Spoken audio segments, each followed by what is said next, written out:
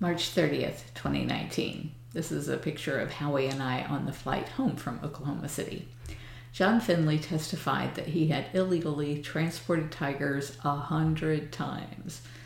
Between Finley's statement and James Garretson testifying that in 20 years of dealing in tigers, not once had he seen a USDA transfer papers marked with anything other than, quote, donation, because everyone knew that's what you have to do to cover your tracks. I think this may have been the most important evidence that our current regulating system doesn't work. I'd like to figure out a way to put USDA and U.S. Fish and Wildlife Service on trial for their part in making it so easy for backyard breeders and dealers to ply their trade at tremendous cost to U.S. taxpayers. From what I know, government agencies are pretty well insulated from being held accountable for their negligence, so trying them in the court of public opinion might be the only option. After getting more than 47,000 comments from the public, largely due to our requests, USDA posted on March 22, 2019, that they seek further comment on some of the most negligent areas of USDA's past enforcement. I think they saw the handwriting on the wall with this trial and wanted to get out ahead of it. Then I gave the link to the document. This is their summary. We are proposing to amend the licensing requirements under the Animal Welfare Act regulations to promote compliance, reduce licensing fees, and strengthen existing safeguards that prevent individuals and businesses who have a history of noncompliance from obtaining a license or working with regulated animals. This action will reduce regulatory burden with respect to the licensing and will be more efficient and will more efficiently ensure licensees sustain compliance with the Act. Originally, USDA came up with the dumb idea to see if the public would support the idea of eliminating inspections of facilities and allowing accrediting bodies and clubs to determine if their members were in compliance. You just can't make this stuff up. Given the extremely low standards of the Zoological Association of America, we had to speak out against it, even though AZA and GFAS would have had much higher standards and enforcement than USDA. It wasn't long before USDA figured out that no one liked that idea. One of our primary objections to USDA's licensing that we use in our talking points all the time is that you can get licensed and inspected to have pets, like hamsters, and then bring in lions and tigers with no further inspection to see if the facility is appropriate first. It's validating to see USDA say, quote, the current regulations also do not require a licensee to demonstrate compliance when the licensee makes any subsequent changes to his or her animals or facilities, including noteworthy changes in the number or type of animals used in the regulated activity. For example, a licensee who obtained a license after demonstrating compliance with the standards for his or her rabbit breeding facility, that would be in subpart C of part 3, may subsequently acquire and deal or exhibit any number of dangerous animals, such as tigers, bears, and elephants, without first demonstrating compliance with the applicable standards for those animals, subpart F of part 3. Yeah, that's what we said. Another huge issue is that when someone has broken the law so many times that USDA finally sues them and revokes their license, typically this takes well over 6 years while the animals suffer, they just have to have a friend or family member get a license and nothing changes. USDA now says, quote, in this proposed rule, we are proposing... Now USDA says, quote, in this proposed rule, we are proposing revisions to the licensing requirements to promote compliance, reduce licensing fees and burdens, and strengthening existing safeguards that prevent individuals and businesses who are unfit to hold a license, such as any individual whose license has been suspended or revoked or who has a history of noncompliance, from obtaining a license or working with regulated animals, unquote. Yeah, that's what we said. USDA went on to say, quote, on the proposed topic of strengthening existing prohibitions for persons with suspended or revoked licenses, including restricting individuals whose licenses have been suspended or revoked from working for other regulated entities, the majority of commenters expressed broad support for this proposal.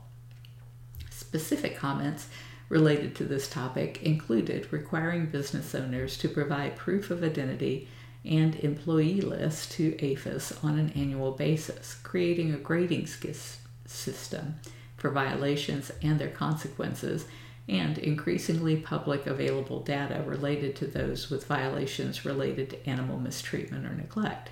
We appreciate these comments and have set forth specific provisions for public comment in this proposed rule.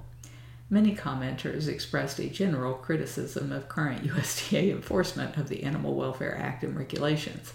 Such criticism often also extended to the lack of transparency of documentation that is available to the public regarding alleged Animal Welfare Act violators, unquote. Today I submitted the following to USDA at that above link. Thank you for taking into consideration the 47,000 comments on these rule changes. Even though you said all but 8,500 were, quote, form letters, unquote, USDA should not diminish their impact because clearly these people care about the situation and agree with the sample letter they submitted. There should be no difference in the weight of a personalized comment and one that follows form, because most people using a form letter do so to ensure they are making exactly the right statements that would protect animals from continued abuse by USDA licensees. They wouldn't want their lack of understanding of some nuance to have an unexpected negative impact on animals, so they stick to the talking points provided by organizations they can trust. Throughout your document, you show your intent to make this a 3-year renewal, but that isn't acceptable. It just means animals will languish in torment for 3 years, often a quarter of their lives, before USDA takes any action at all. While that is half the time USDA currently takes, it's nowhere near good enough. If licensees knew they had to come into compliance within a 12-month time frame each year, they would take better care of their animals and facilities. That makes everyone happier, except those who hope to evade any restriction on their abusive practices. USDA is absolutely correct to eliminate the ability for those who lose their license to work under someone else's license. Since there is no way USDA has the funding to actually monitor this, it should be required that an accurate list of all officers, agents, and employees of licensees be made available to the public. It is only through public scrutiny that animal abuse typically is discovered or investigated. If people have nothing to hide, there should be no reason that these relationships should be hidden from the public. I agree that eliminating the terms intending to and intends to from 2.1 would greatly reduce the public's ability to use USDA license as a way to evade state bans on the private possession of dangerous wild animals. That has been a huge problem, as people know it is currently ridiculously easy to get a USDA license and nearly impossible to lose it. USDA should clarify what information and records demonstration that the applicant has adequate knowledge of and experience must include. Just a statement by the licensee or an affidavit from their cronies should not constitute such knowledge and experience. This documentation should require dates, times, witnesses, and other actual evidence of such experience. Later in this same section, you mention, quote, and animals that are fed by the public, unquote. The practice of allowing visitors to feed animals they have no training, knowledge, or experience in feeding is the crux of the problem. It serves no legitimate purpose and is responsible for the vast majority of breeding in order to have baby animals to exploit.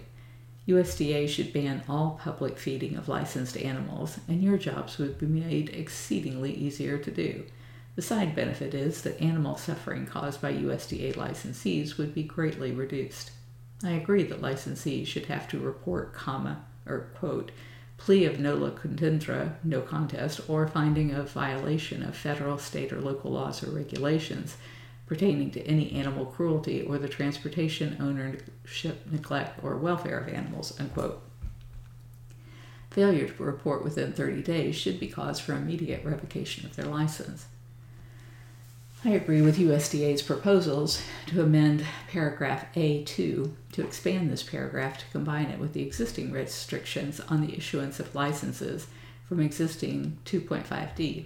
I also agree with USDA's proposed paragraph B2 that wild animals should not be automatically added to domestic animal license, and that the licensee should be able to show compliance for the maximum number of animals in their care at any given time. While USDA is planning to make this a 3-year license, I think $120 is a fair fee for the annual license that it should be. I really don't like the idea that those in violation of the Animal Welfare Act can rely on a conditional license until such time as the ALJ rules, given the fact that such actions take far too long. But I do understand the need to protect licensees from the fact that many USDA inspectors don't know the rules. Perhaps a number of direct violations in a given 2 to 3 year period is the only way to separate an occasional infraction that has been misreported from a pattern of continued disregard for animal welfare. Even though you spell out timeframes that these cases must be heard, we know from experience that cases are frequently not brought at all or are settled for minimal fines just to deal with the extensive caseload. I heartily endorse USDA's proposal to amend 2.10, quote, licensees whose licenses have been suspended or revoked, adding languages in paragraphs A, B, and C to require that persons with suspended or revoked license shall not be registered as an exhibitor, research facility, carrier, or intermediate handler, in addition to not being licensed with the period during which the order of suspension or revocation is in effect. In paragraph C, we would add that any person whose license has been suspended or revoked shall not buy, sell, transport, exhibit, or deliver for transportation any animal during the period of suspension or revocation under any circumstances, whether on behalf of themselves or another, unquote. I do not agree with USDA's proposal to amend 2.38, which is referred to as miscellaneous, by eliminating the statement that APHIS will publish lists of research facilities in the Federal Register. While I agree that these should be more easily accessed on USDA's website, we have seen USDA purposely hide such information, and even when it is available, it is so impossible to find that it renders the posting useless. USDA should make all public records public without yielding to political pressure to hide the abuses inherent in the animal use industry. I have no expertise in dogs and thus am not commenting on these sections other than to implore that there be an increased level of transparency as to what happens to them and increased protection against their abuse. Cost reductions are a big deal, and if USDA were to take the position that speed breeding big cats, ripping cubs from their mothers, and allowing public contact are in fact a violation of the Animal Welfare Act, the costs of administrating the licensing of backyard breeders and roadside zoos would be much more dramatically reduced than just these few changes that have been proposed. USDA has still failed to rule on a petition filed in 2012, where more than 15,000 people agreed to the 70-page petition submitted by animal welfare groups and big cat vets, and then I gave the URL for that. Their URL for that. In case this was before your time, I have included the petition again. 7 years is far too long for this to have been ignored. Thousands of big cats have suffered and died due to failure to rule on this in a timely manner. They're supposed to rule within 3 years. Attached is the 2014 updated petition as well. Thank you for your time. I hope USDA will make meaningful changes that result in better compliance with the Animal Welfare Act. And when I'm talking about a petition here, it's not like a signature petition. This was 70 pages of citations and quotations from experts and veterinarians, big cat veterinarians, about why cub petting should be banned. It's like when they refer to petition, it's like a legal memo. Yeah, here we are all these years later, and they still haven't made most of these changes.